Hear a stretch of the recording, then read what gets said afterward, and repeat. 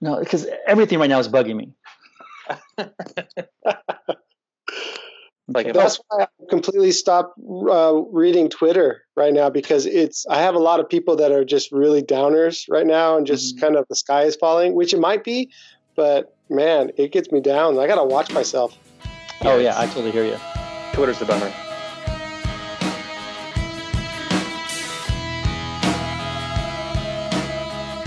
Welcome to Conversation on Tap, a quirky podcast that seeks to promote intelligent dialogue in an age of echo chambers and self-segregation. Pull up a stool, pour a glass of tasty beer, and join us each week as we talk about all the topics that you were told not to discuss in polite company. My name is Jose. I'm joined by Joel and our wonderful repeat guest and sometimes co-host, the other Jose Segura.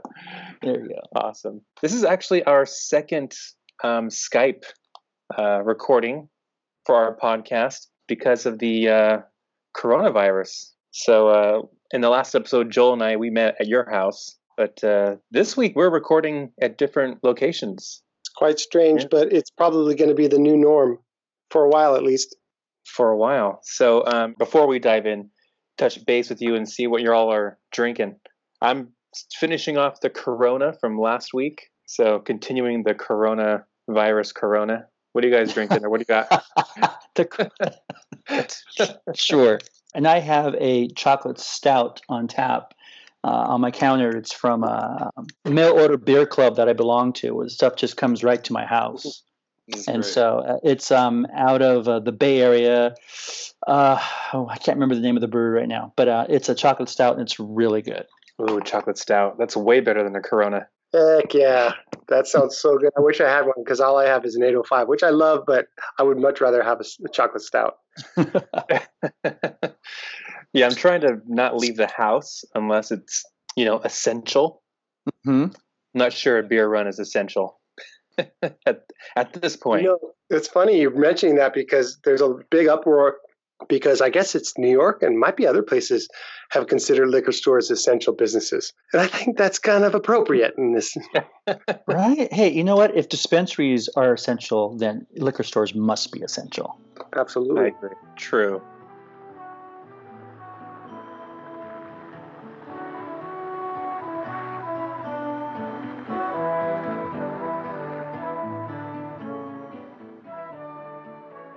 And now for the segment of our show that we call Fred Talks. In this segment of our show, Joel and Jose will each share one thing that we are passionate about for 2 minutes, though we tend to be chatterboxes and long-winded, so that isn't a strict time limit.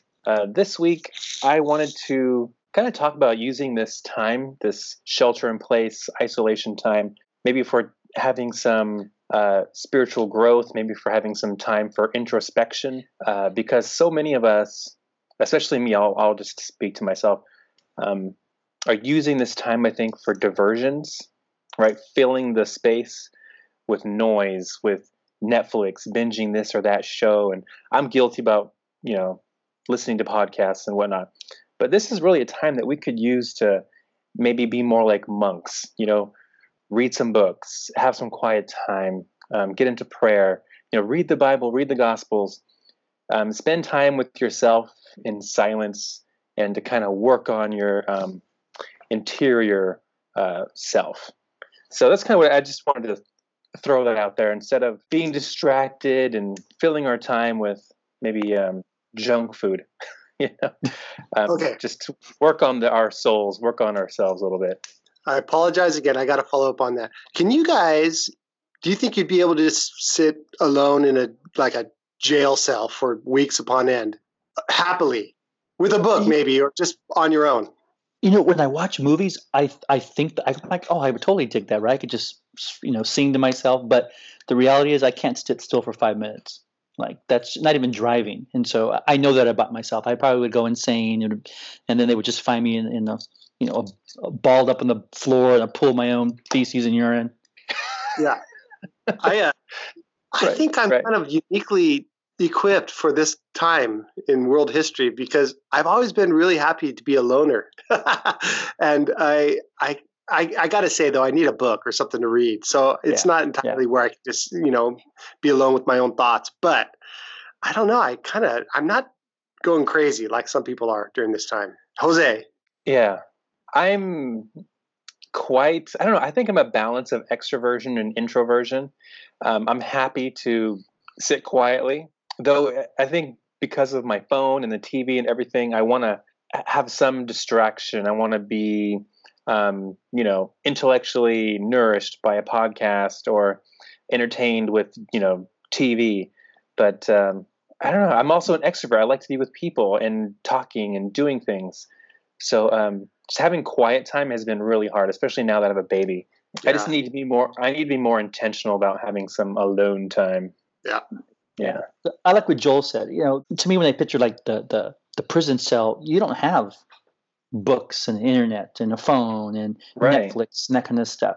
So if I have all that, which I do at home, I could be here by myself for days. But because I can entertain myself, right? Keep myself busy, keep myself moving.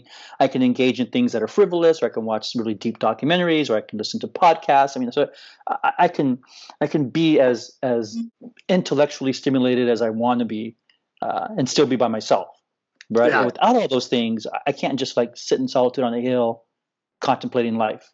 Right. Yeah. Have you guys ever heard of this kind of new phenomenon called floating? No. It's where people get in this chamber of water that is, they try to get it to the exact same temperature as your body temperature, and you don't experience any kind of stimuli. And it's supposed to be super, super like life-changing. And people use it, as a form of meditation. It's really, really growing. But I think that kind of goes along with what you said.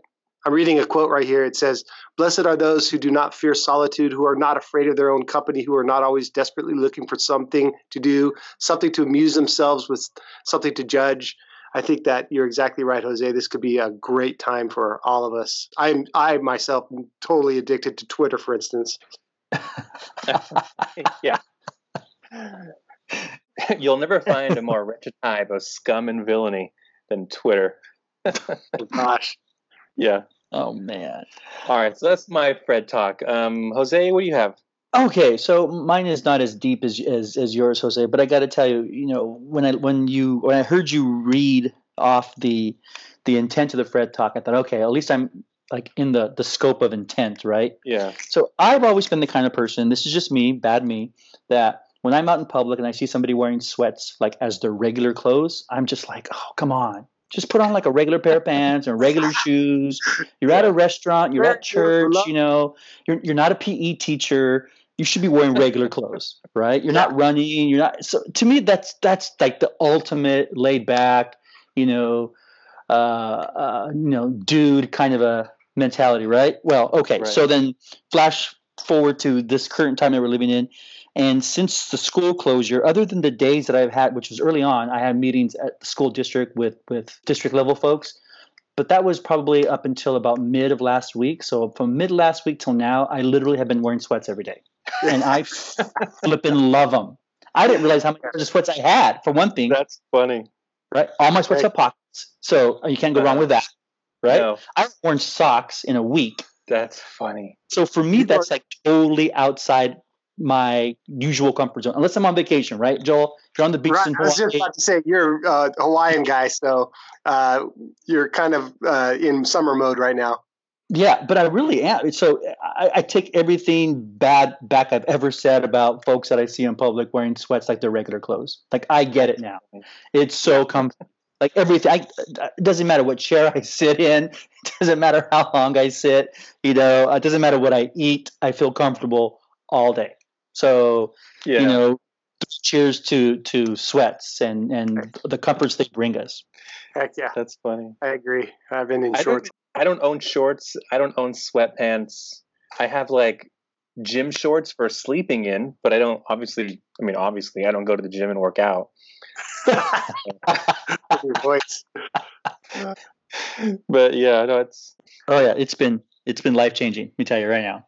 I was on a conference call a couple days ago. Was it yesterday maybe? Yeah, yesterday. And it was a video one, no less. So I jumped in the shower, got my hair all nice and put a shirt on. And I didn't wear any pants though.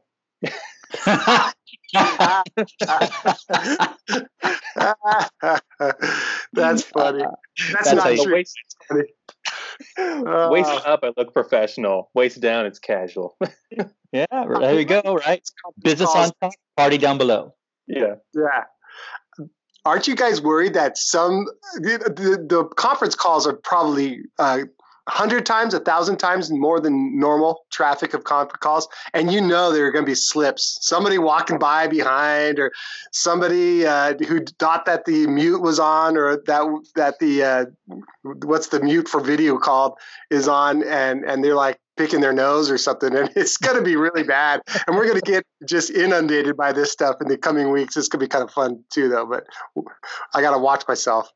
Yeah. So check out today's the SMEA FAQs that we send those out every day to our folks. And the one today, I've been including videos now. My fireside chats is part of the FAQs. And today's video, we talk about using video conferencing as a form of communication for students and staff. And I put a little clip in there of a video that's been going super viral online. You'll get a kick out of it, Joel. Check it out. I will. Cool. I've been enjoying those. Thanks for that. All right. You're welcome. Fred, Joel, what you got? I want to make Fred friendly, religious, educational discussions, and I want to get back to what Jose talked about a couple podcasts ago. This idea of discernment, and as maybe a seeker of religion who has lost his faith, I want to ask you, Jose, isn't there a problem with people just saying, "Yeah, my discernment is good"? And I have discerned that, for instance, like this crazy group from, I think it's Topeka, that we should be killing gays, or that because if you are the sole judge of what God has supposedly told you, then discernment totally could be based on your own bad psychology. How do Christians deal with that?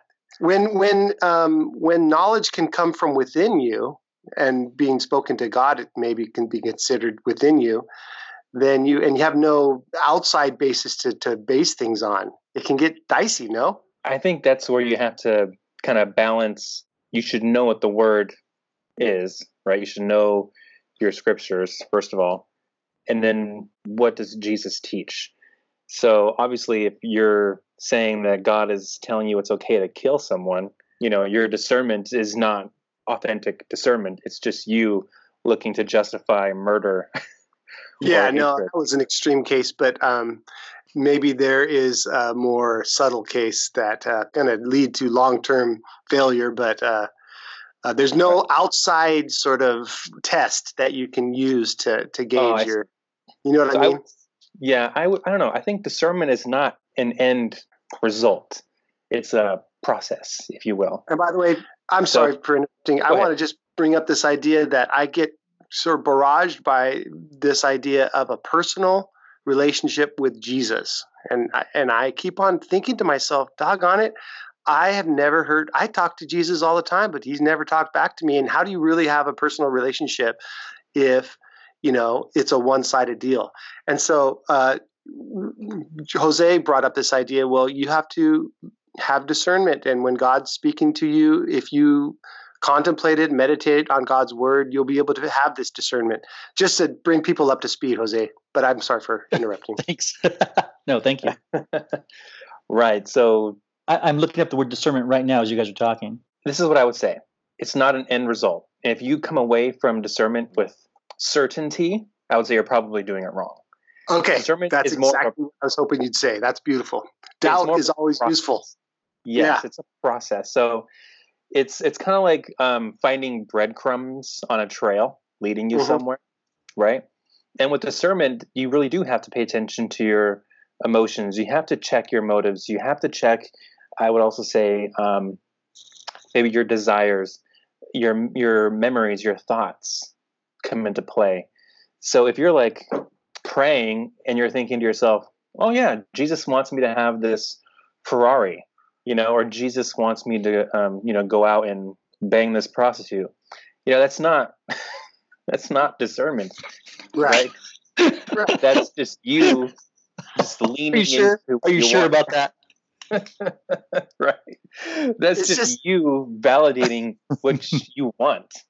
yeah. So It's normally I would just say that the there's number. so many fake Christians out there, and I call Right. them fake because they say they've got discernment and they use God's word to do these horrible things and to have these horrible beliefs, and it's tough when for somebody like me who says no, you got to base everything on evidence and on your senses. Yeah. So another thing I would say though is authentic discernment will lead you down a painful path. It's How so? usually because usually God wants you to go in the direction that you don't want to go in. Oh, Right. So if you're going down a direction that's like easy and everything's going fine and dandy and you're just indulging everything that you want, every wish you have, that's not true discernment. God is going to take you down a path that's going to cause you to break free from your flesh, basically break you free from attachments. And that's painful. That's a painful process because we all want stuff. We all want to indulge. And God wants you to break free from those things ultimately. Those things aren't necessarily bad, but those things aren't God. And God kind of wants us to shed those things and, be in relationship with Him. well said. Wow. Bam. I think it's so ironic that we're going through this coronavirus during Lent. It's just, I know. it could not have happened at a more appropriate time, right? It's mega Lent. It would be really crazy if, like, we were totally let out. Like Trump wants us to be it all to be done on Easter Day, I think he said, or at least Easter time, which would be symbolic. Okay, I digress again. That's funny though. It is mega Lent. I posted a meme where it's like Jim Halpert from The Office is like, I'm giving up chocolate for Lent. And God's like, oh yeah, also, you can't go to the movies. You can't watch sports. And you can't go to church. It's perfect. I've never seen those. I haven't seen them yet. That's great.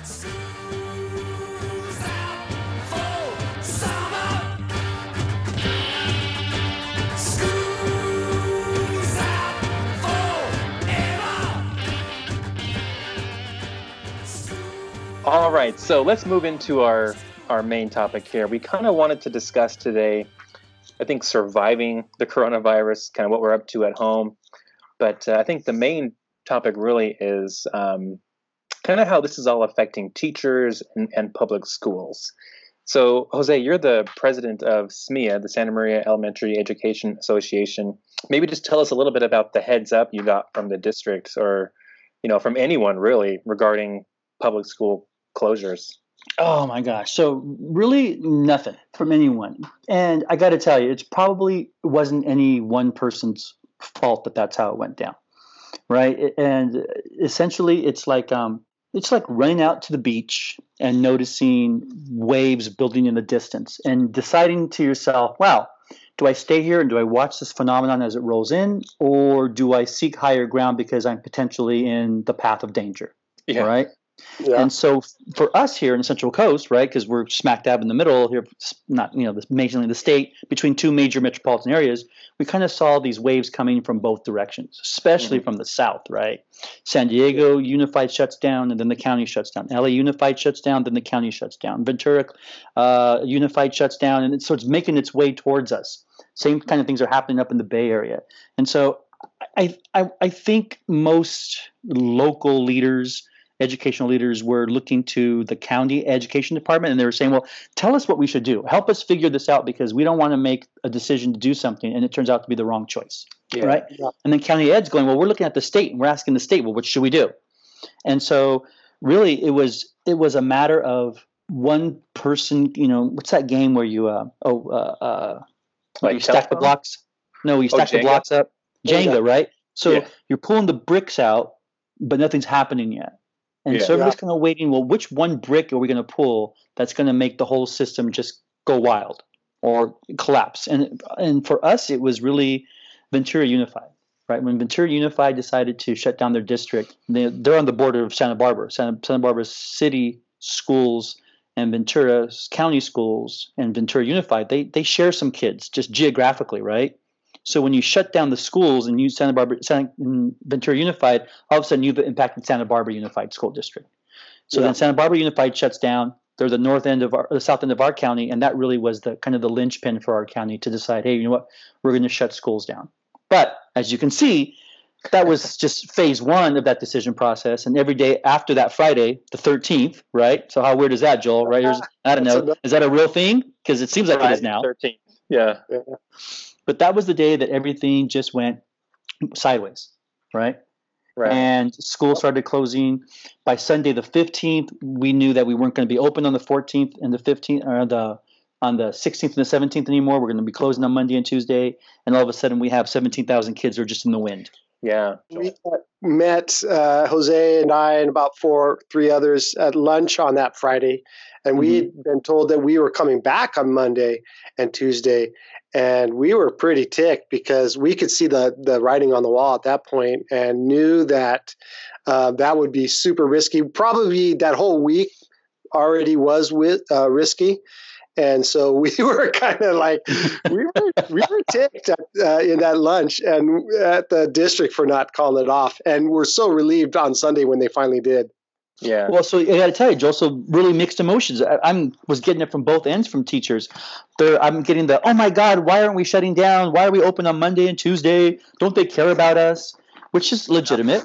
But then I got oh my gosh, I told my kids on Friday that I would see them on Monday. I felt like I had 2 days to really prepare them and send them on their way and to make sure they were okay. And now, they're in the wind, I'm feeling this sense of loss because I was never able to really have that kind of closure with my students. And then, a few days later, the governor says we're not going to come back at all. Yeah. I totally sympathize, Jose, and I definitely would not have wanted to have been in your or the superintendent's shoes. And that's why, like, when people were sending super angry messages to you guys, which I'm sure they were, that type of thing in this type of situations got to end because that was a tough decision. I mean, either way, it's negative. You keep kids in school, it's going to be negative. You put kids out. I am really worried about some of our families who are cooped up, maybe 3 or 4 families into one home. That can be dangerous, and that's something we all are worried about as teachers in Santa Maria. Right, especially because some of those people are going out and working every day. So you have all these folks living at home, but they're not cloistered there, right? Some people are going out because they still need to work. So they're bringing the world back in every day. Yep. Yeah, so we had these discussions as an executive board, just kind of speculating about when we might be closing, when the schools might be closing. And my thought was they're probably not going to close our school district until somebody is confirmed to have the coronavirus. And by then it'll be too late. So I think they did make the right choice in closing when they did. And I think that goes back to what the county decided. And of course, they were influenced, I'm sure, by Ventura County. But, obviously, I think the decision on Sunday was made to close the following day, Monday, because there was a confirmed case in Orchid. Yep. And I think that was just too late. We should have probably closed maybe a week before. Although, do you remember? So I really took Luke Laurie's point last week in our podcast to heart when he said, if the government or the school district suddenly closed it without much of a warning, without this wave that Jose Segura is talking about, without seeing it coming, it might have caused panic. When these things are thrust upon you and you're not expecting them, that's when panic happens. I think that all this stuff happening kind of staggered helped out a lot. Kind of prepared people mentally for the school closures. And, I'm in touch with my students. I'm in contact with them. And I'm using a program called Flipgrid. And the activity I gave them was to do a 1-minute response, just update me on what you're doing with your life. And several students said, hey, my parents are going to work. I'm not bored because I'm taking care of my little brothers and sisters. I'm making dinner. So that to me was really... it made me kind of think I want to make sure the kids are still learning. I want to make sure they're still engaged with the content. But in reality, their parents are going to work, in the fields or wherever they work. And these kids are taking care of their other siblings who aren't going to school. Yeah, I got a sweet, sweet gal. And I maybe had put on a little bit too much pressure earlier by telling my students, hey, why haven't you done this or that yet? And then she emailed me back saying, Mr. Kringle, I'm going to really try hard to get this or that assignment done, but I'm watching, 3 or 4 siblings right now. And then it struck me. I'm like, come on, Joel, you've got to stop the pressure. And I don't know that I laid it on that, but we have to be careful about, and a lot of it also might be internet problems. So yeah, this is interesting times for us doing all this distance education. Oh, it's insane. It's just it's wild, and I'm glad you guys brought that up about we don't think about this, but when our kids go home, there's a whole host of responsibilities that they have that we don't even think about, right? Yeah. And I was just talking to somebody the other day about this. Being at home and having to distance teach is not the same thing as being a professional distance employee, right? I don't have a home office set up. My wife's not going to work. My kids aren't going to school, right? I mean, my life is all back in my house, and now I'm being told that I have to distance teach my classes, right? Whether it's 5 periods of junior high or 30, 35 kids in elementary school, that I'm having to do all these things while my life is existing around me. Yeah. Right. Yep. Totally. There's no separation now. Now my life and my work life are the same space at the same time. Yep. Right. We've heard tons of dogs. We've heard tons of dishes crashing in all these different videos. We've heard people screaming, and you get a real sense of what they're like. Lots of little kids' voices in the background right now. Yeah, my baby's back there crying right now. We were on an eBoard conference call, and I was like, what is that? Oh, it's just my baby crying.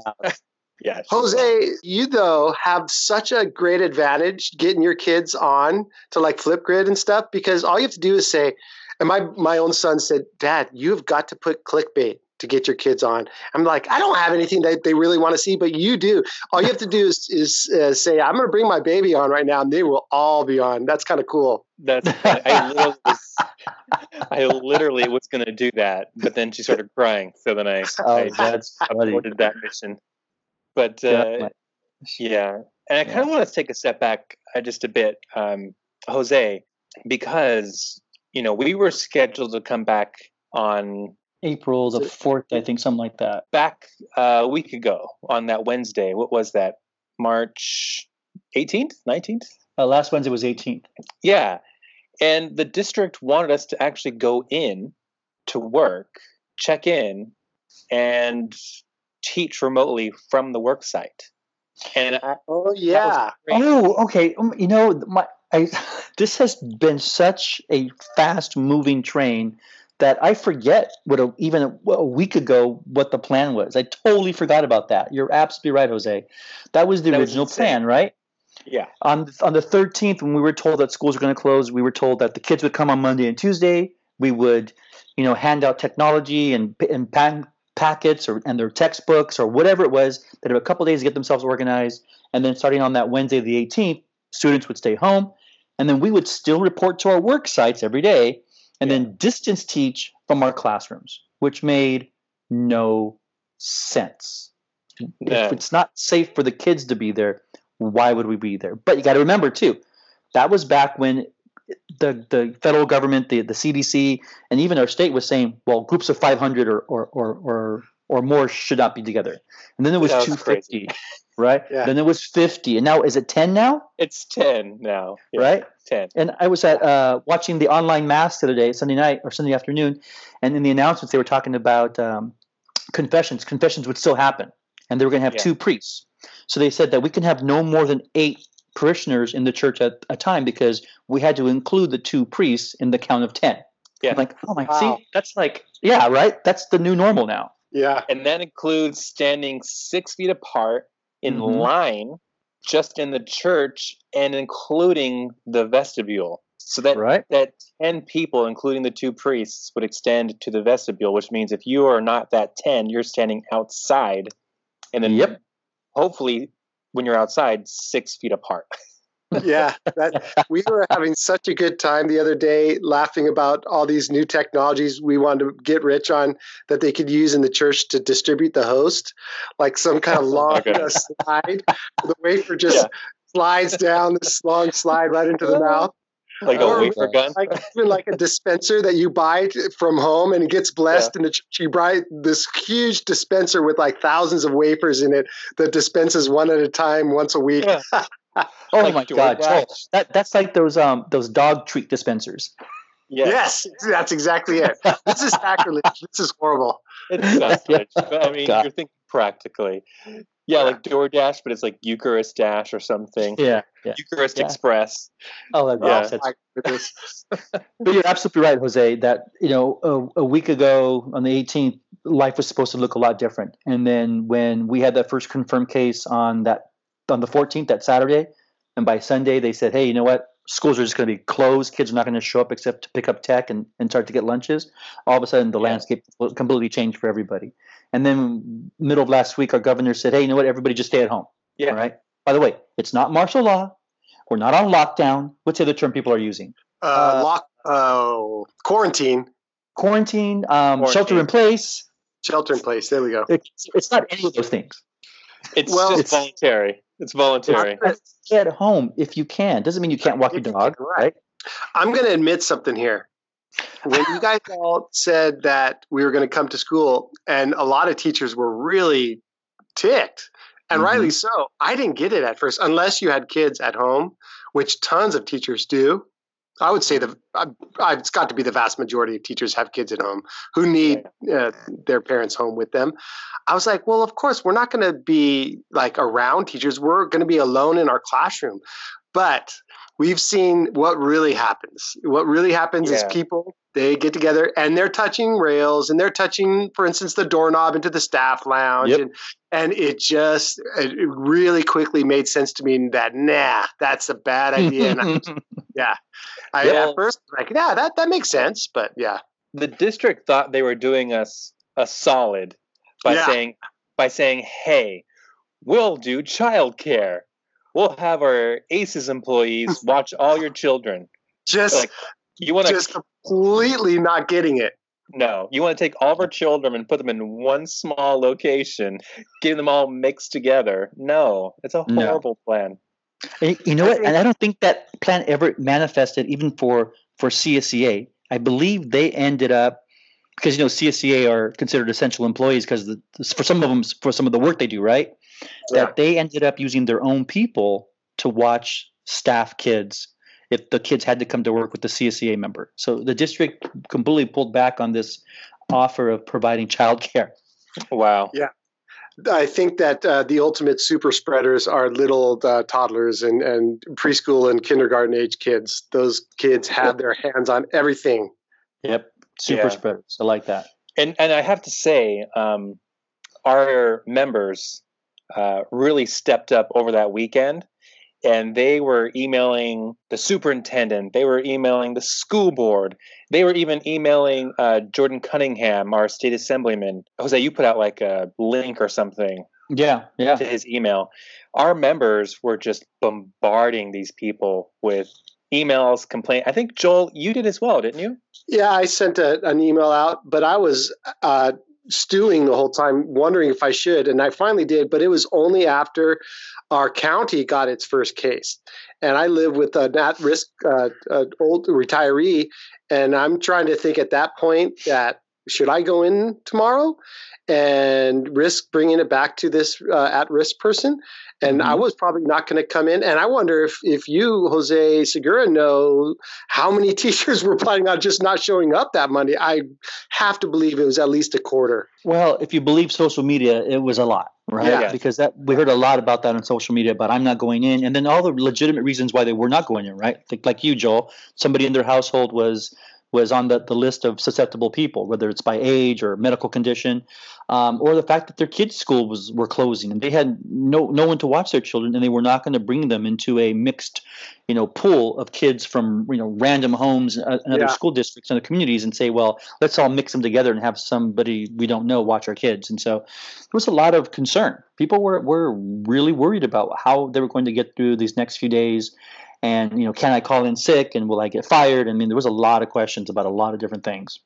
Jose Segura, can I ask, I'm super curious about our union's being in direct discussion the entire time with administration. Is that unique among unions, or was that going on throughout the state? Because I felt like we were given quite a bit of say, and a lot of at least were allowed into the discussion the entire time.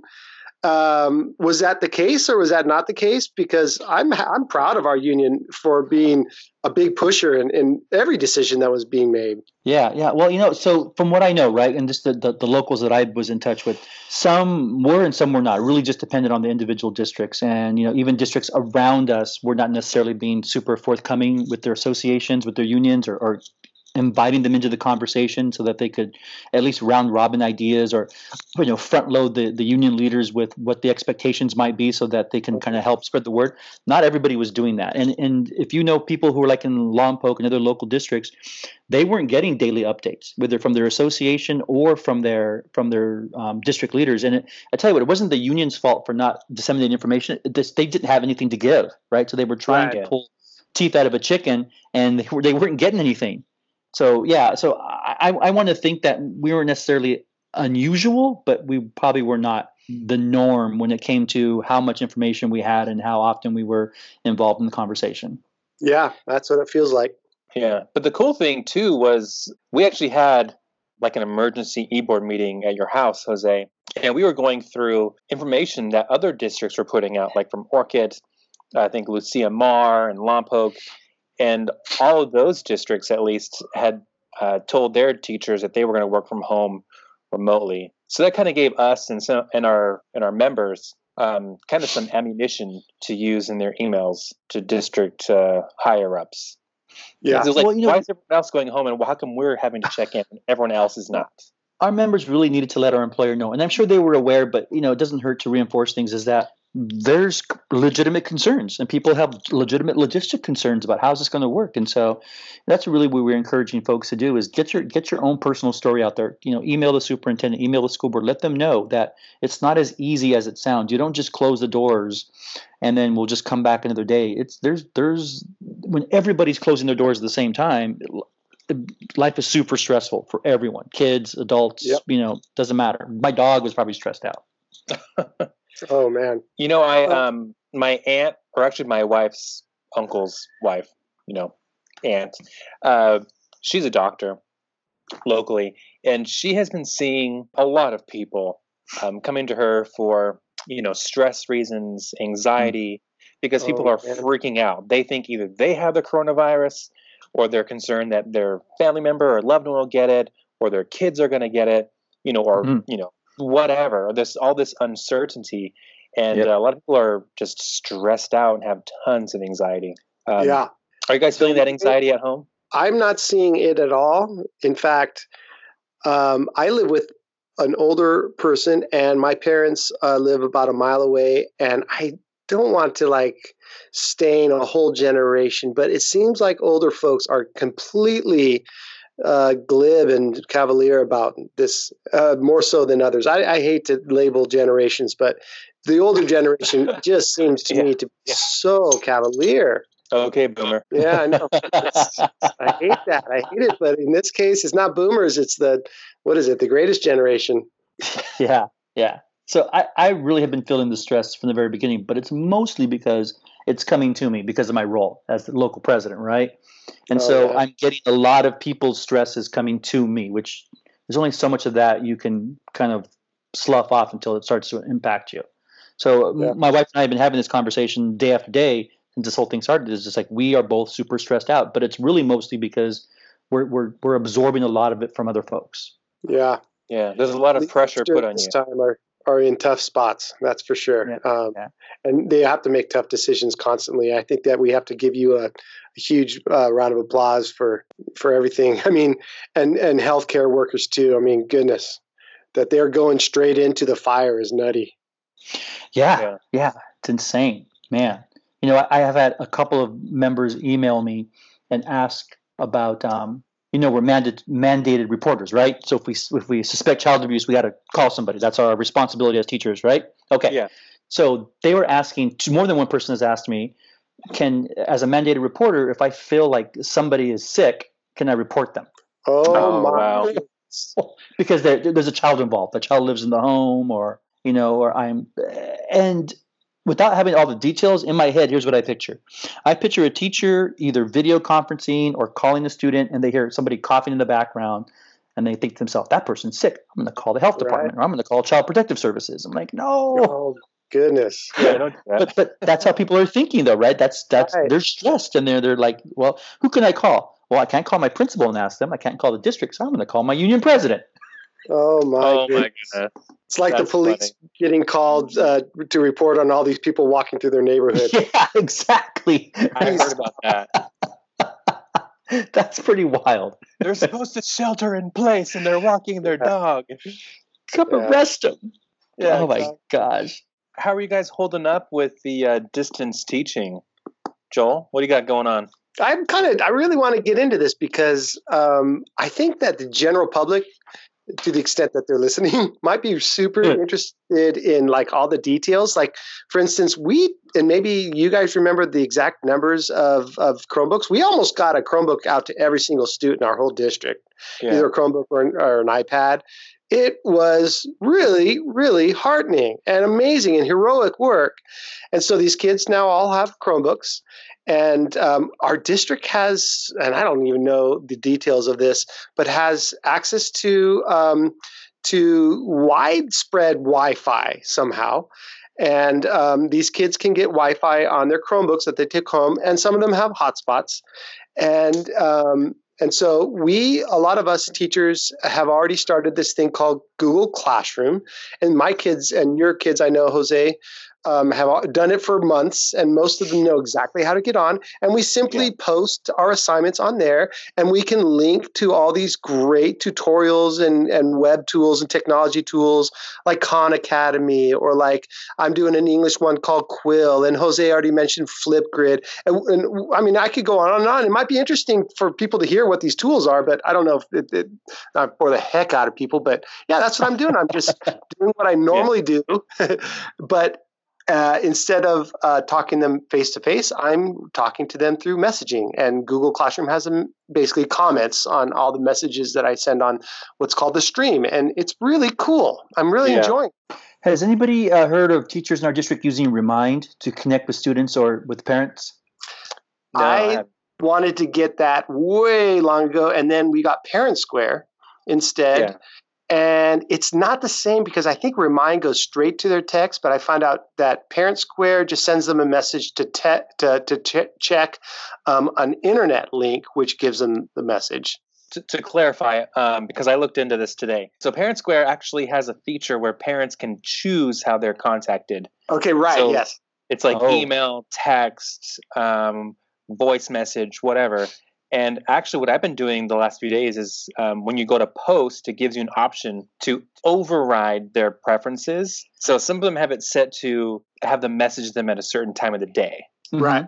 I override it and go, I want them to see this message from me right now. Oh, Okay. wow, really? I'll have to check that out. That sounds really powerful. So before you post, there's a button that says override, and I just click that and it sends it to them because I want parents to know what's going on right now with their students. Well, I mean, with their children. Does Parent Square translate also for you? You send Spanish it in English and Mixteco. Okay, so if you type it in English, it'll translate it to whatever the designated language is by the recipient. Yes.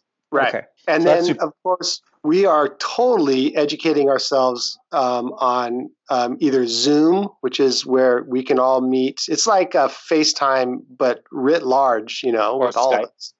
Or Skype, which we're doing right now. I'm always forgetting the Google version of Skype. Hangout. Okay, Hangouts. Yeah, That's Hangout. what we did this morning. And so, yeah, it's pretty powerful stuff. And we're all totally becoming way more technologically savvy during this time. I just spent the last hour on the phone this morning with a colleague, and this is where it gets inequitable because, she didn't take her computer home from work, and then she has an iPad. That's all she has. And she is on the struggle bus to get content out to the students. And she feels like the principal is like on her case. Yeah, I had the same hour-long conversation a couple days earlier, Jose, and It is tough on teachers who have not been using technology already. So I was on the phone with this person for like an hour to set up Parent Square, to set up Google Classroom, and then also just to kind of reintroduce them to Hapara, which I guess you had done previously as well. But Yeah. so this is not equitable. Some teachers just aren't, in the tech groove, I guess, when it comes to all this distance teaching. Will they not let that teacher get their laptop, like go into their classroom and pick it up? Yeah, I advised her to go in, and she let our principal know, and she'll be going to pick it up tomorrow, I think. Okay. Because I've tried, iPad is not designed for in-depth anything, right? Everything's kind of superficial on it. Yeah. Yeah. Right. Exactly. I've actually written lesson plans on iPad before, and it was an insane night because that's all I had. Right, my plane was canceled. I was stuck in the city. I couldn't make it back home. I wasn't going to be at work on Monday, so I contacted my principal. I went into the service and set up myself, and I thought I'll bang out some lesson plans and I'll just email them over. And it took me a long time to type those up on. Half the screen is keyboard, half the screen is what I'm looking at. It was insane. Yeah. Oh. Yeah, I think that those are great for like kindergarten, first, second, but it's tough after that. Yeah, it's really not meant for getting into the weeds or doing anything technical. Mm-mm. No, not at all. Not at all. It's horrible. Yeah. It's like you want to pull your hair out. Stop. Exactly. Yeah. One of the things I'm doing is I set up an Instagram page specifically for my class. And so I've reached out to my students, and then my students reach out to their classmates, and they're following my page. And I'm doing things like, hey, take a picture of yourself working, doing your homework or whatever, and then tag me in it. And I'm getting all these people, all these students sending me messages and tagging me in pictures where they're taking their tests, reading the textbook, working hard at the computer. So that's one way that I've used to reach out to them. And it's been pretty successful, I have to say. So what I love about that is you are totally leveraging what they love to do already in an educational manner. And this is what we have to do as educators. We have to leverage what they are already doing, but we have to constantly, as Jose can attest to, we have to say, hey, listen, you're not texting your friends. Let's clean up your periods and your capitals and your spelling. Yeah. But besides that, it's still language. They're still having to communicate. And when it's like on Instagram, it's got tons of cachet. They're like, oh, I'm all for that. Well, that's where they're at. What percentage of your kids do you two think have access to a mobile device? Like, because you're gonna need a cell phone or something, right? To do Instagram. Yeah, I've maybe had like 50 kids reach out to me there. All right. A lot of them are using Google Classroom probably on their laptops. Yeah, that's a great question. And I actually just ran the numbers on all my 120 or so kids, and I'm getting right around 37%, a little bit more than a third, between a third and 40% of my kids are. So that's kind of sad when you think of it, but it's also kind of great when you think of all the kids who are doing it. Yeah. Yeah, 40%, but that can't stop you, right? And I think that's what's bumming some teachers out is they're like, I only have 5 kids who are on, or I can only get a hold of half of my class, and it's like you got to just keep going forward. You can't stop because not everybody's on board. You got to just keep on rolling. Yep. Yeah, exactly. And the other thing that I'm doing is I'm doing every other day a video lesson, and then I'm uploading it to YouTube. And I've had several teachers kind of contact me and say, "Hey, I'm doing the same thing." And I watch their videos, and one teacher is using a green screen background and just using her iMovie or whatever to impose a picture of like a mosque or something related to her unit. That's cool. Yeah, there's a bunch of teachers are using technology. Can you imagine all the amazing lessons that are going to be left on the internet if teachers will make them public after this? It's going to be like probably like doubled what were on there before. Yeah.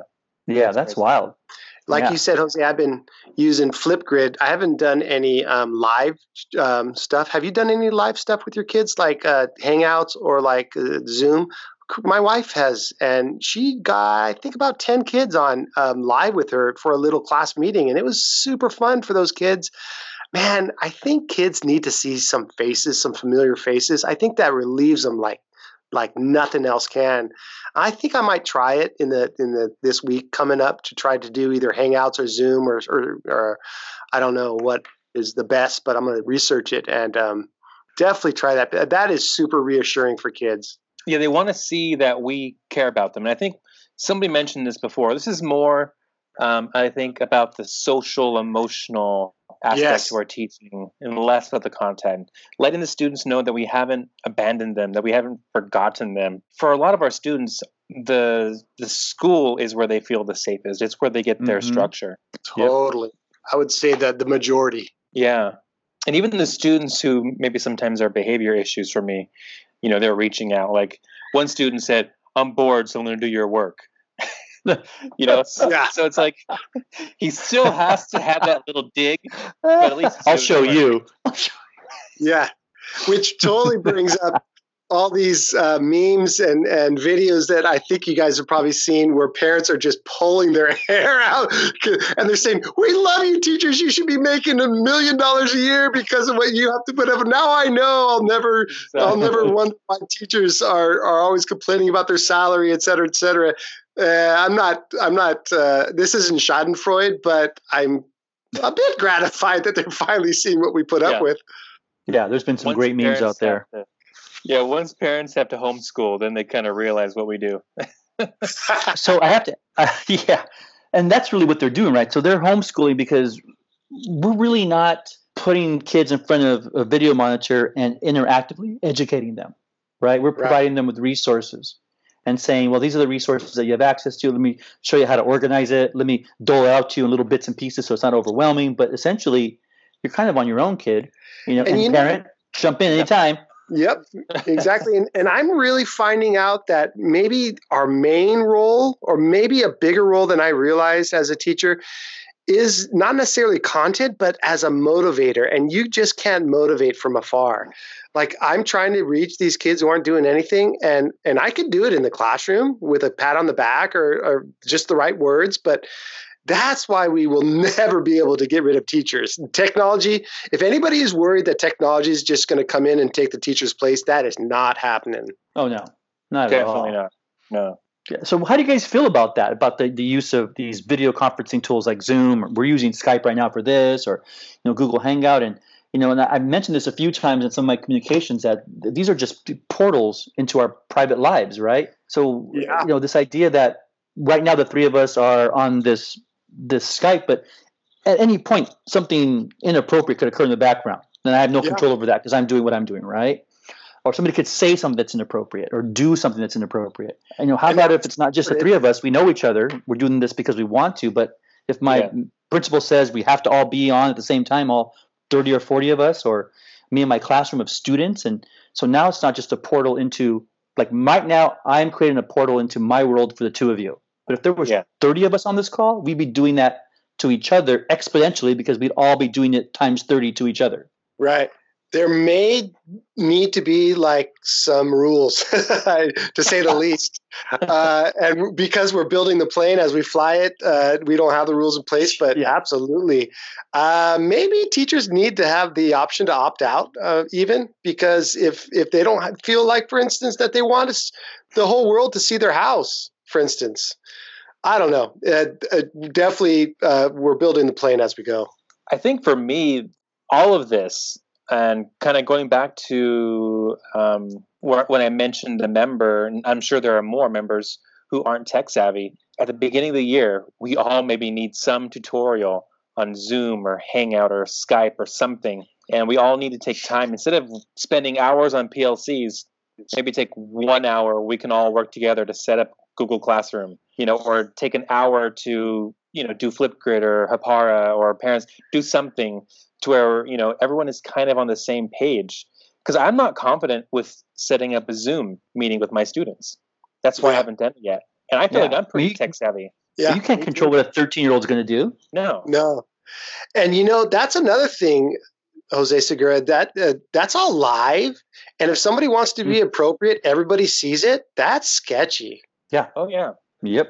I mean, it really is. And then now we open ourselves up for some kind of liability, because now all of a sudden there's this window into activity, into somebody's personal life. And like we talked about before, the teacher who called me and emailed me and said, "Oh, can I call CPS because I think that somebody's sick at that kid's house?" I'm like, well, these video portals are just going to create more of a problem than they're going to solve, because it's going to open us up to not us, you and me, but like the district, our employer, to liability, because now we're all peering in, and somebody walks naked behind me. I can't control that, and they don't know that I'm on a computer doing the video chat because I got headphones on and it's quiet, and right. And they're just coming out of the shower, and I think I'm in a quiet space in my home, but really I'm in the naked shower walking path. Right. Yeah. Or your wife is texting on her phone behind you or something. Mm-hmm. Yeah. Somebody's spanking their kid. Right. I mean, they just keep going on and on and on. There's a lot of inappropriate things that are, and for some households, they're just normal stuff. Right. Yeah. On my couple of the Flipgrids that kids have sent back to me, they just cover up the camera, which I told them beforehand, hey, that is totally fine. If you don't want me to see anything, just at least let me hear your voice. Yeah. Yeah. Now tell me, okay, you two have said this over and over and over, but I don't know what that is. What's a Flipgrid? Flipgrid is like a messaging thing with videos instead. So you're messaging back and forth, but instead of writing it down, you're basically talking. So you talk, you maybe answer a question, a really interesting question that your teacher posted, and then all of your classmates can respond to it, including your teacher. Yeah, so usually I'll tell my students, respond to this prompt, and then when you're done, respond to 2 other students' videos. And so you kind of get this dialogue going with different students' videos. And they're usually like a minute long, minute and a half. Mm-hmm. And usually I'll take time and have the students kind of write out their responses first. And I'll, sometimes I'll use a sentence frame or a paragraph frame or something. Yeah. And then the students will write it out so they have some confidence before they record themselves. Because for as many selfies as they'll take and post on Snapchat, they hate being recorded. It is shocking. It's shocking how many takes, because Flipgrid, as soon as you're done recording, it says, okay, do you like your recording? And I swear kids will actually record 10 times before they get a take like. Oh my gosh, really? Yeah, they don't like their hair, or they don't like the lighting, or they think they look fat or whatever. Yeah. And I'm like, you know what? Just put an emoji of your face, because you can kind of decorate the screen. Right. Okay. So you could put a filter on. You could put emojis. There's all kinds of things you can do. They make it fun for the kids. They just drop an emoji over their face. Yeah. And then the other thing that they do is, as soon as you're done with the recording, they want you to sort of stamp that recording with a selfie. And kids love that and hate it at the same time. It's yeah. It's like the thumbnail for the video. Oh, that's funny. Yeah. Wow. It's a cool program. There's all kinds of good stuff out there, but that's one of the best, I think. Okay. So now I know what that is. Okay. You guys kept saying it over and over. I'm like, what is that? So it's like the old message boards, except it's a video version of the old message board, video audio instead of typing in, right? Like when we were in college or grad school, right? We did a lot of message boarding stuff. Yeah. Respond to the professor's prompt and then respond to 3 of your cohorts. Okay. Here I go. Only it's in video form. Who it's especially really useful for is ELD kids, because you're forcing them to talk, and they, like we said, they love it and hate it, but man, they talk, and it's so good for them to talk, and they respond to each other, and they have to listen. So you're dealing with the listening, speaking, reading, and writing all 4 with one program. It's great. Yeah. Well, when I do it normally, I just tell the kids, grab your laptop. Let's go outside. And so they like it because they get to go out into the sun. They sit on the grass. I give them, sit like at least 10 feet away from someone else, and then just record your message, Yeah. So they get out of the 4 walls of the classroom. Mm-hmm. They get some sun. So this was something you were already using in your class before this whole show happened. Exactly. Yeah. For me. Okay. Yeah. Were you, Joel? I think that at least 20 teachers, all the English teachers, probably most of the history teachers, maybe not 20, but a good amount of teachers use it. It's awesome. Well, that's cool. And so that's a platform that you can work to transfer it into the distance learning model that we are, like Joel said, right? Building the plane as it's in the air when it comes to distance learning. Flexible distance learning. Flexible. Because you got to be flexible, right?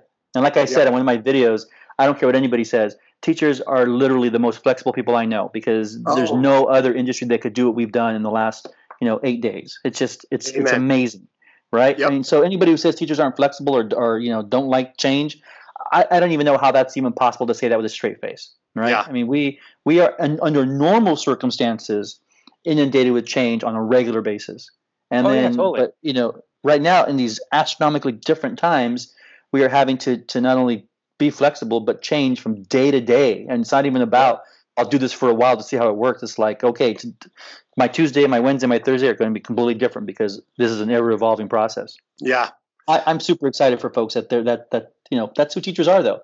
They are the change agents. Yeah, exactly. Adaptability is our middle name. Yeah, I mean it has to be, right. And those who don't know, they're going to their peers, right, Joel? They're calling the Joels or the Jose's of the world. And they're saying, "Hey, can you help me with this thing because I don't know what to do." Right? And then now you're trying to have to figure out how do I give somebody instruction and direction without physically being in the same space as them.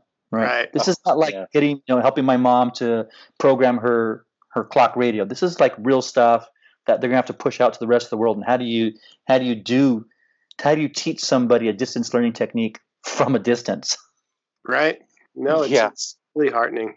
And then Joel and I actually we're both on the tech committee at our school, so we're kind of the go-to people for this stuff. You are the go-to people. What? Have you gotten a lot of requests for help, Jose? I've gotten about 3 altogether, and that's kind of nice that most teachers know what they're doing. Mm-hmm. Yeah, I've had very few teachers reach out, just a few. But the ones who reach out are what Jose Segura was just talking about. The idea that a teacher isn't willing to learn is I mean, you've got a bunch of 55 and older teacher who just have to completely learn all this stuff from scratch, and they're absolutely scrambling right now to do it. Every single one of them are doing it. Nobody's saying, no, I'm just not going to do it. And the idea that we're not willing to do whatever it takes to help kids is ridiculous. Yeah, and we actually have a member who's retiring this year. She's amazing, but she is doing such a great job. I have to say, she's on Hapara, and she has recorded some messages, and I'm not sure if they're messages or just lessons or what, but she's recording things and she's putting them out. And this teacher is retiring this year. So it's not like she's like, well, I'm getting ready to retire, so I'm not going to learn anything. I'm not going to try my best. Oh, no. She's to the end doing her best. We totally have to fill in the public on what Hapara does for us. It is so cool. And it seems a little big brotherish, but it's really important for teachers to make sure kids stay on task. We can see from our own computer exactly what our kids are doing on their screens. As long as, yeah. And like in real time? Real time. Yeah, real time. What? It's really useful because some, kids want to screw around and do what they want to do, and they'll spend the whole day on cool math games. Of course, the Chromebooks, if you're wondering, they have already the district filter on them, so they can't go to all kinds of inappropriate sites. But they can also find educational sites that are fun, like, kind of asteroids for math games, sort of. And they'd spend the whole day doing that if we let them. And this allows them we can literally from our house stop their program from happening on their end. And it's super powerful. Wow. Yeah. So, for example, I had given my students, back when we were in class, an assignment to research a career for Avid. And one student was on Cool Math. And so from Hapara, I was able to see they're on Cool Math games. And so I'm able to close that tab. And I look over at the kid, because he's sitting a few feet away, and I can see him looking super confused, and I can see him typing away. He reopened the tab for Cool Math games, and then I closed it. And then he looked really confused, and then I could see him typing away to reopen it, and then I closed it again.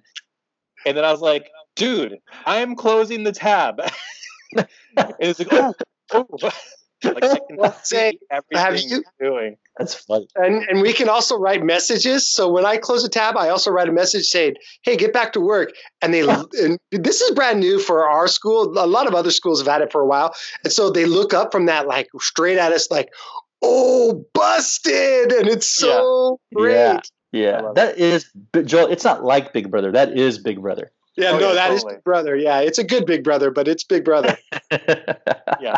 You can see their emails. You can see their Google Drives. You can see everything. So it blows their mind when they're just a few feet away. Imagine how it blows their mind when they're at home and you're, in your own home and that's happening. Yeah, exactly. Yes, that's crazy. Oh man. That's so every machine in their district has that. Every teacher has access to that Hipara. Yeah. Through I'm Clever. pretty sure. Yeah, we all have it now. We just recently did finally. Yeah. Wow, that's pretty wild, dude. See, I'm glad I'm not an 8th grader right now. So I just want to ask you guys, like, are we going back to school April 6th or no? But I want to go farther than that and ask you guys are you comfortable enough giving a prediction? Because I kind of want to see who's awesome at predicting when we're going to go back. You know what? I want to be super optimistic and say we're going to go back kind of, and there's a really good chance that we're not going back. And I read something by Bill Gates today, and it kind of gave me hope that we're going back. And I'm going to say we're going to go back like either end of April, mid-May. I might be crazy, but if you look at kind of China and South Korea and other countries, the curve, they were able to bend it to the point where they're kind of almost getting back. What do you think, Jose? I hate to this is actually in my message today to members is that the answer is nobody knows. Nobody knows when we're going back. And expect that whatever your original return date was, and so for us it's April 4th, something like that, that those dates are going to be pushed back, and then they're going to be pushed back again, and they're going to be pushed back again. Because people are still out and about. There's a lot of people who are still not taking this seriously. Yeah. Florida Beach people. And LA people and people all over the place who are just like, oh, well, it's just a flu, so I'll be fine. I'm going to go about my day, right? If we were China where you could like impose this on people, which is what they did, then that's a different story. But, we're not in that type of government. We right now are giving people the option to do what's right. And unfortunately, there's too many people who are not doing what's right, on the beach in Santa Barbara and doing their own thing and hanging out and thinking that, oh, it's not going to be them. And then taking it home to their to their loved ones or to their grandparents, or even if they're old, their own parents who are susceptible because they have asthma or some underlying disorder or disease, and they're going to get people sick, and it's going to drag out. So I am not optimistic at all. Here's my prediction right now: nobody, at least in our neck of the woods, is going to see the inside of a classroom until at least the fall. Okay, so my aunt, by the way, she is a listener of this podcast, so shout out to my aunt. She is, I believe it's a physician's assistant, the PA, and she was saying that's her prediction. She was saying we're not going to be back to school probably until after August. Mm-hmm. Are we going to delay the opening of school since we start way earlier than most districts? Could this still be going on in the summer? Right. San Luis Coastal and San Maria Bonita both had the same student return date. I think it's the whatever that date is, the 14th or something like that of August. And then Lucia Mars, theirs is a few days later. I believe it's the fall. We come back on a Thursday, and then Lucia Mars starts on the 17th, which I think is the Monday afterwards. So they're fairly close. They're not exact, but they're fairly close. San Maria joins on the same schedule as we are, Orchid more or less on the same schedule as we are. But Joel, it's a good question, right? If this thing pushes into summer, can we ramp back up as quickly as we ramped down? Yeah. I don't think so. Can you fire the whole district back up as quickly as you shut it down? I don't think you can. Right? That's crazy. And if they're going to clean every classroom, if they're going to be doing that kind of stuff, that's going to take time. Yeah. So I don't know. I don't know. I know that the state has the flexibility to reduce the number of days in the school year and still, call it a full school year. I think they can go down as low as 165, because that happened during the fires, right? During the big fires a few years ago, right. Some districts were closed for weeks. They actually were given permission from the state to reduce their number of school days down to, I think 165 was the lowest you can go. But, that's a significant drop from 180. That's, 3 weeks of school. Oh, absolutely. Yeah. So, I mean, that just brings up the idea of making online education eventually earn credit. And that's when inequities really come into play.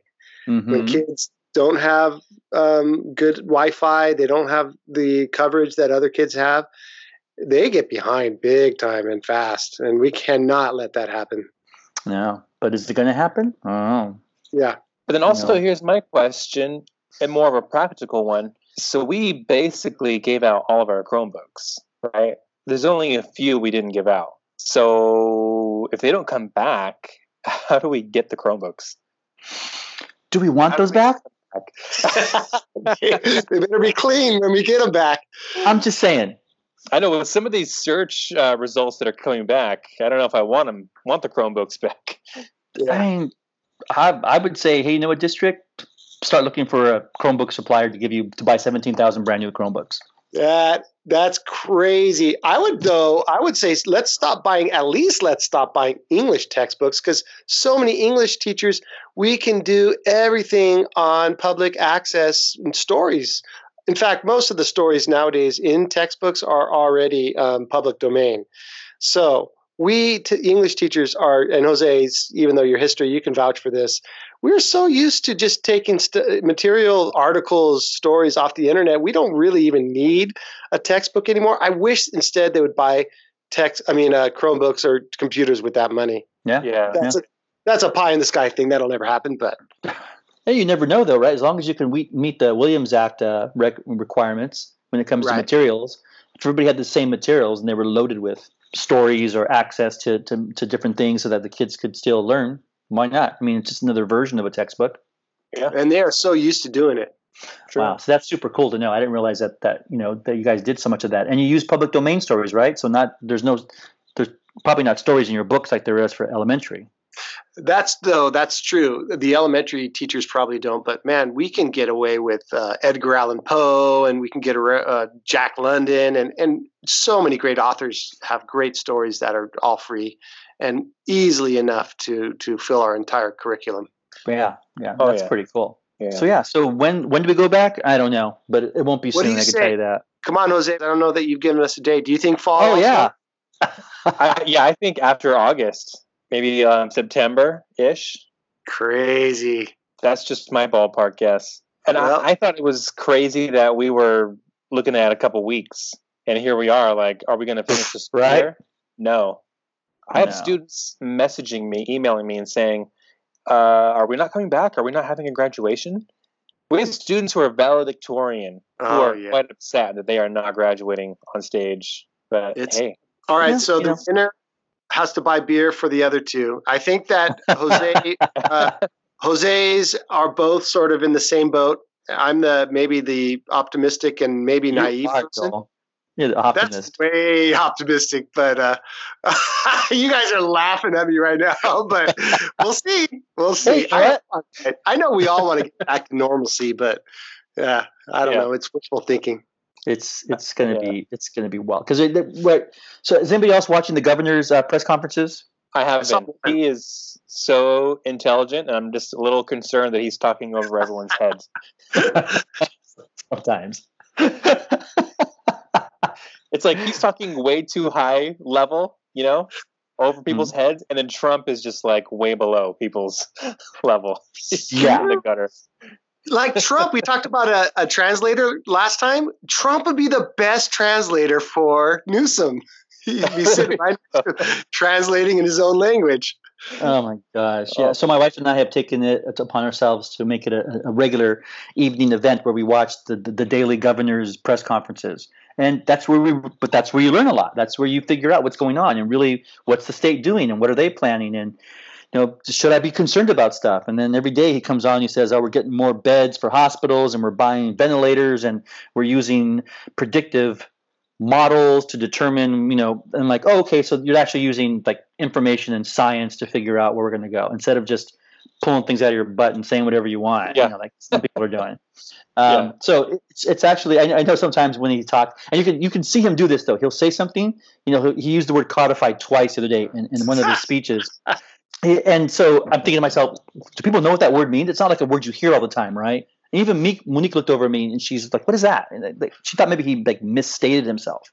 But then you could see him go right back. And then his next sentence is essentially a regular version of what that means so that everybody understands what he's talking about. So at least he's aware that, he speaks at a certain level and that he needs to make sure that he's reaching as many Californians as possible when he's sharing his message. But I'm just blown away by how much stuff our state's doing. It's amazing to me. Yeah. Well, we're on the cutting edge, yeah. Right? And then other states are just like, hoo. Yeah, exactly. I'm glad we're not Florida, that's for certain. Man. Yeah, I see some of these other governors on TV. I'm like, dude, how did that guy ever get elected? Yeah. He was the smartest one in the state. Yeah. They're going to be Sorry, other states. Oh my gosh, it's crazy. But yeah, our state's prepared. It's just we just need to get our fellow Californians to do the right thing. Stay home. So Stay home. yeah, let's wrap it up here by just kind of going around. Joel, kind of what's going on in your world? What are you guys doing at home? How are you staying sane? So I am, and I should probably say this for my outro, but we are watching such great videos. And I always poo-pooed Jumanji because of, I thought the first one with Robin Williams was kind of crap. But these recent ones with The Rock are just so fun. We're sitting there just laughing the whole time. That's funny. I don't know. I'm sorry if you guys love the first one, but Classic. I love it. Watch those the last couple nights, and I'll save the other ones that I. So we've been watching a ton of videos and reading books and online stuff, and I've been scaring the heck out of myself by watching too much Twitter. It's ridiculous. Oh, yeah. Oh yeah. What about you guys? There's a lot of crazy out there. So for me, I think it goes back to what I was just saying. My new jam is Governor Newsom press conferences. I You're such a nerd. I know. That's awful. But I watch them start to finish, and I try to catch them live if I can. If not, I'll watch them the recorded version of it, and we'll kind of break it down. Okay, what's important to us, what's not, and look at the numbers, seeing how they're different from the day before. And so it's just become this whole kind of like analytical game now that my wife and I will watch the press conferences, and then we'll chat about it as it's going through. And then sometimes we'll watch it on Facebook. But if you watch it through through his Twitter, you get all the Twitter comments on the screen at the same time. Yeah. So now I'm okay. So I took the nerd one level, and now we're casting it to our TV so we can watch it on the big TV. That's what I do for math. Yeah. I do that for math. Right away. Dad. The numbers on. No, we're watching the governor. We're reading the Twitter comments of all the morons. That's so awesome. Did you? So that's what we're doing. Did you see Trump's press conferences with Dr. Anthony Fauci? I forget, the guy was some doctor of one of his departments, and this guy, you just watch him, he's like shaking his head, he's rubbing he's massaging his temples, and you can see that he's just listening to Trump like, this guy's a idiot. Yeah. Oh man, I watched that doctor he does interviews like with cable stations and stuff. Super smart guy, super on top of it. But he's not going to just cock block the president and jump in there and tell everybody, no, stop listening to him. Here's what's really going on. So the poor guy just stands there. Yeah. Waits his turn. But he's almost kind of damned the president with faint praise by saying that publicly. He said, I can't basically embarrass him by contradicting him right on camera. And that's where we are. It's so crazy. That's where we are with this president. Oh my God. I watched him the other day, and he kind of did, because the president went on there and said, I like this hydroxy whatever medicine. It's promising. And then the reporters asked the doctor, and he's like, look, I'm a scientist. There's no evidence this works. There's been no trials. There's nothing to show. Right? And the reporter's like, well, aren't you contradicting the president? He's like, no. That's what the president feels, and I'm just a scientist. I'm just saying what the facts are. Yeah, and you heard what happened in Arizona, right? A couple of retirees used, I can't remember what the substance was, and died because of it. So, Trump's messages are killing people. They used some medicine that had way too much of the stuff Trump was selling, and died because of it. So, wow. Oh yeah, really? Was that hydrochloroquine or something? Hydrochloroquine, something like that. Yeah, and that's the person and his wife took it, and within 30 minutes, the guy was dead, and the wife had to go to the hospital. Yeah, that's insane. Nice going, Trump. Yeah, Jose, what you been up to? We're binging Netflix, Hulu, lots of Real Housewives, I gotta say. Yeah, no joke. Which city? And then which city? All of them. Because don't you separate them into LA and Atlanta and all kinds of different ones? I don't watch Atlanta. Okay, I can't even. But we'll watch, OC, Beverly Hills. Right now, we're watching the Real Housewives of New York. We started back from episode 1, season 1. Oh, wow. Yeah, That's those 11 seasons. And what else? Wait, now, with the Housewives one, is there any guilt at all to that? Oh, there's Is tons it of pure bad chisme?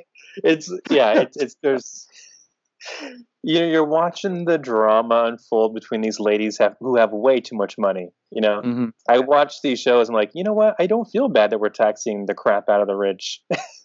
These ladies have way too much money. The problem is we're not. Well, I know we should be, but and then just taking care of my 16-month-old. She's running around and just getting bigger. So that's my life, and trying not to drive my wife crazy. I have a bunch of honeydews that I'm doing, just keeping the house clean. Not trying to go too stir crazy. Like The Shining or something. Yeah, there you go. Yeah.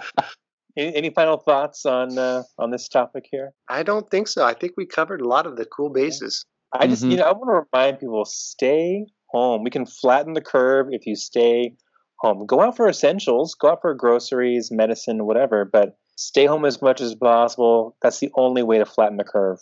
So. Yep. And when you are out and about, social distancing. Take your 6 feet. Own your 6 foot.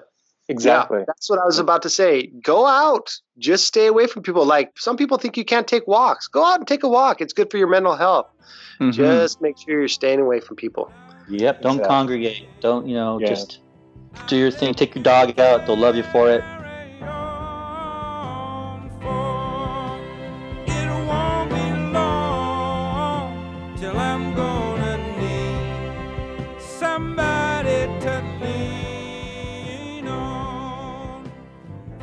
So for our outro, we like to share one thing that we are listening to or we're watching or reading.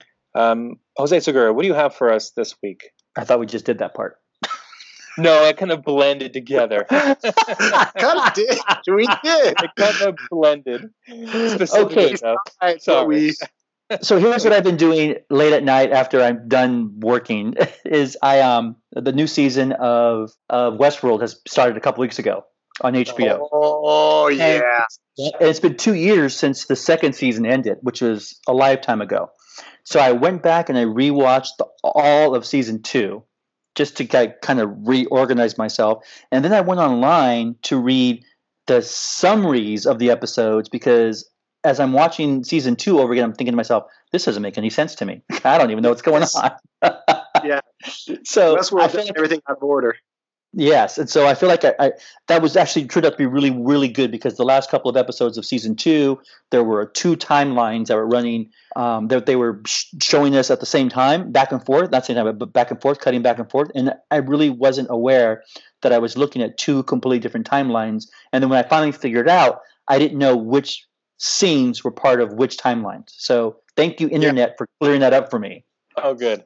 And now I've watched the first 2 episodes of season 3, which I'm not really sure I'm digging, but I'm going to keep watching and go from there. Stick with it, yeah. Joel, what do you got going on? Okay, Jose just took everything because I have totally been watching that. But I love it. And that the production value on this show is, I always talk about production, it's kind of lame, but is just amazing. I mean, right? Super. It's like watching a really high-end movie. Mm-hmm. First episode took place a lot of the time in Singapore, which is super modern, and it just really came through. Since he took that, I'm going to go ahead and say The Plot Against America, which I read the book. It was by Philip Roth a while back, and it is so applicable to what's going on right now in our world. It's basically takes place in the 1930s. Believe it or not, who is that? Oh, yeah, Charles Lindbergh was going to run for president, and he was a full-on Nazi sympathizer. Yeah, and he could have totally changed this country if he won. And it's all about him winning, or him. I think that he's going to win, and what would have happened. And it's the first 2 episodes were just really good. but it has so much to do with what's going on right now with Wow. people kind of wanting an authoritarian in office and just loving an authoritarian in office. And so that's kind of what's going on with the show. It's kind of like Man in the High Castle, just like I was just thinking that too. I haven't watched that, but I'm going to start. Yeah. What about you, Jose? So, my wife and I have been binging this Showtime show called Dexter. Yeah, Dexter. It's so good. There were 8 seasons. Each season is about 12 episodes long. It stars Anthony Michael Hall, who plays Dexter, who basically is a psychopath. But he's a psychopath who works for the Miami Metro Police Department. And he's on the homicide team. He's a blood splatter analyst. So by day, he goes to crime scenes, investigates murders. At night, he's out basically killing criminals who, slip through the cracks of justice. And it's a really awesome show. We're loving it, and it's kind of like Breaking Bad, where he's in these tough spots where you're like, how's he going to get out of this? And he's so brilliant. He figures out how to wiggle his way out and escape, the strong arm of the law himself. How far into it are you? We are on the last season, halfway through. We're on episode 6. So we're 6 episodes away. You burned through it. Oh, yeah. We're almost done. But what kind of bums me out is I heard from some people that the last episode sucks. That it's kind of like Lost. Yeah. I'm like, no, don't say that. So I don't know what happened. I've ever heard of a long series where the last episode didn't suck. Can you guys think of a single one? I mean, that's people saying, no, don't stop. Yeah. MASH? Did MASH have a good last one, I guess? That is actually a great example, because that was an amazing last episode. Yeah. Yes. There you go. Good job, Jose. Alan Alda had to kill a baby in a bus because it was screaming and they're about to be found out by the North Koreans. Anyway, right. I digress. Yeah, that was a good one.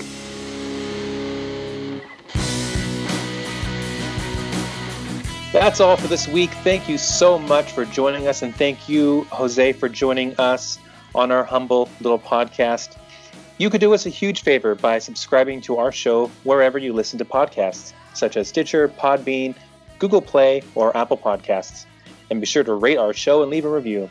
Your rating will help others find this show. Be sure to find us on Facebook and Instagram at Conversation on Tap. Thank you so much to Jose for joining us and sharing your expertise. We appreciate you. We'll see all of you guys next week. Cheers. All right. Cheers. Tap thank your you. against the screen. Yeah. Cheers. Cheers.